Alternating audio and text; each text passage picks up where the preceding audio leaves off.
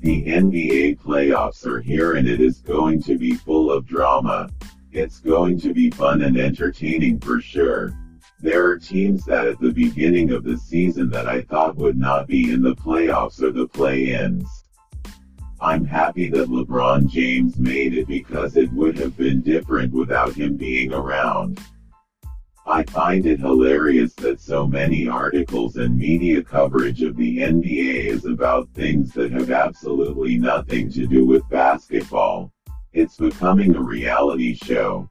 From the players entering the buildings before games being a fashion show, to players doing goofy dances before and after games, to players saying and doing outrageous things for attention.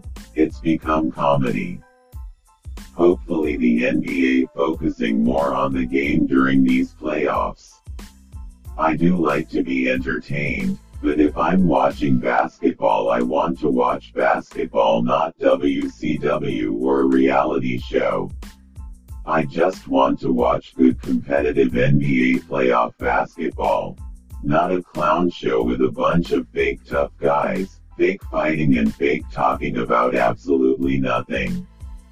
Regardless of all of that, one thing is for sure, it will be very entertaining.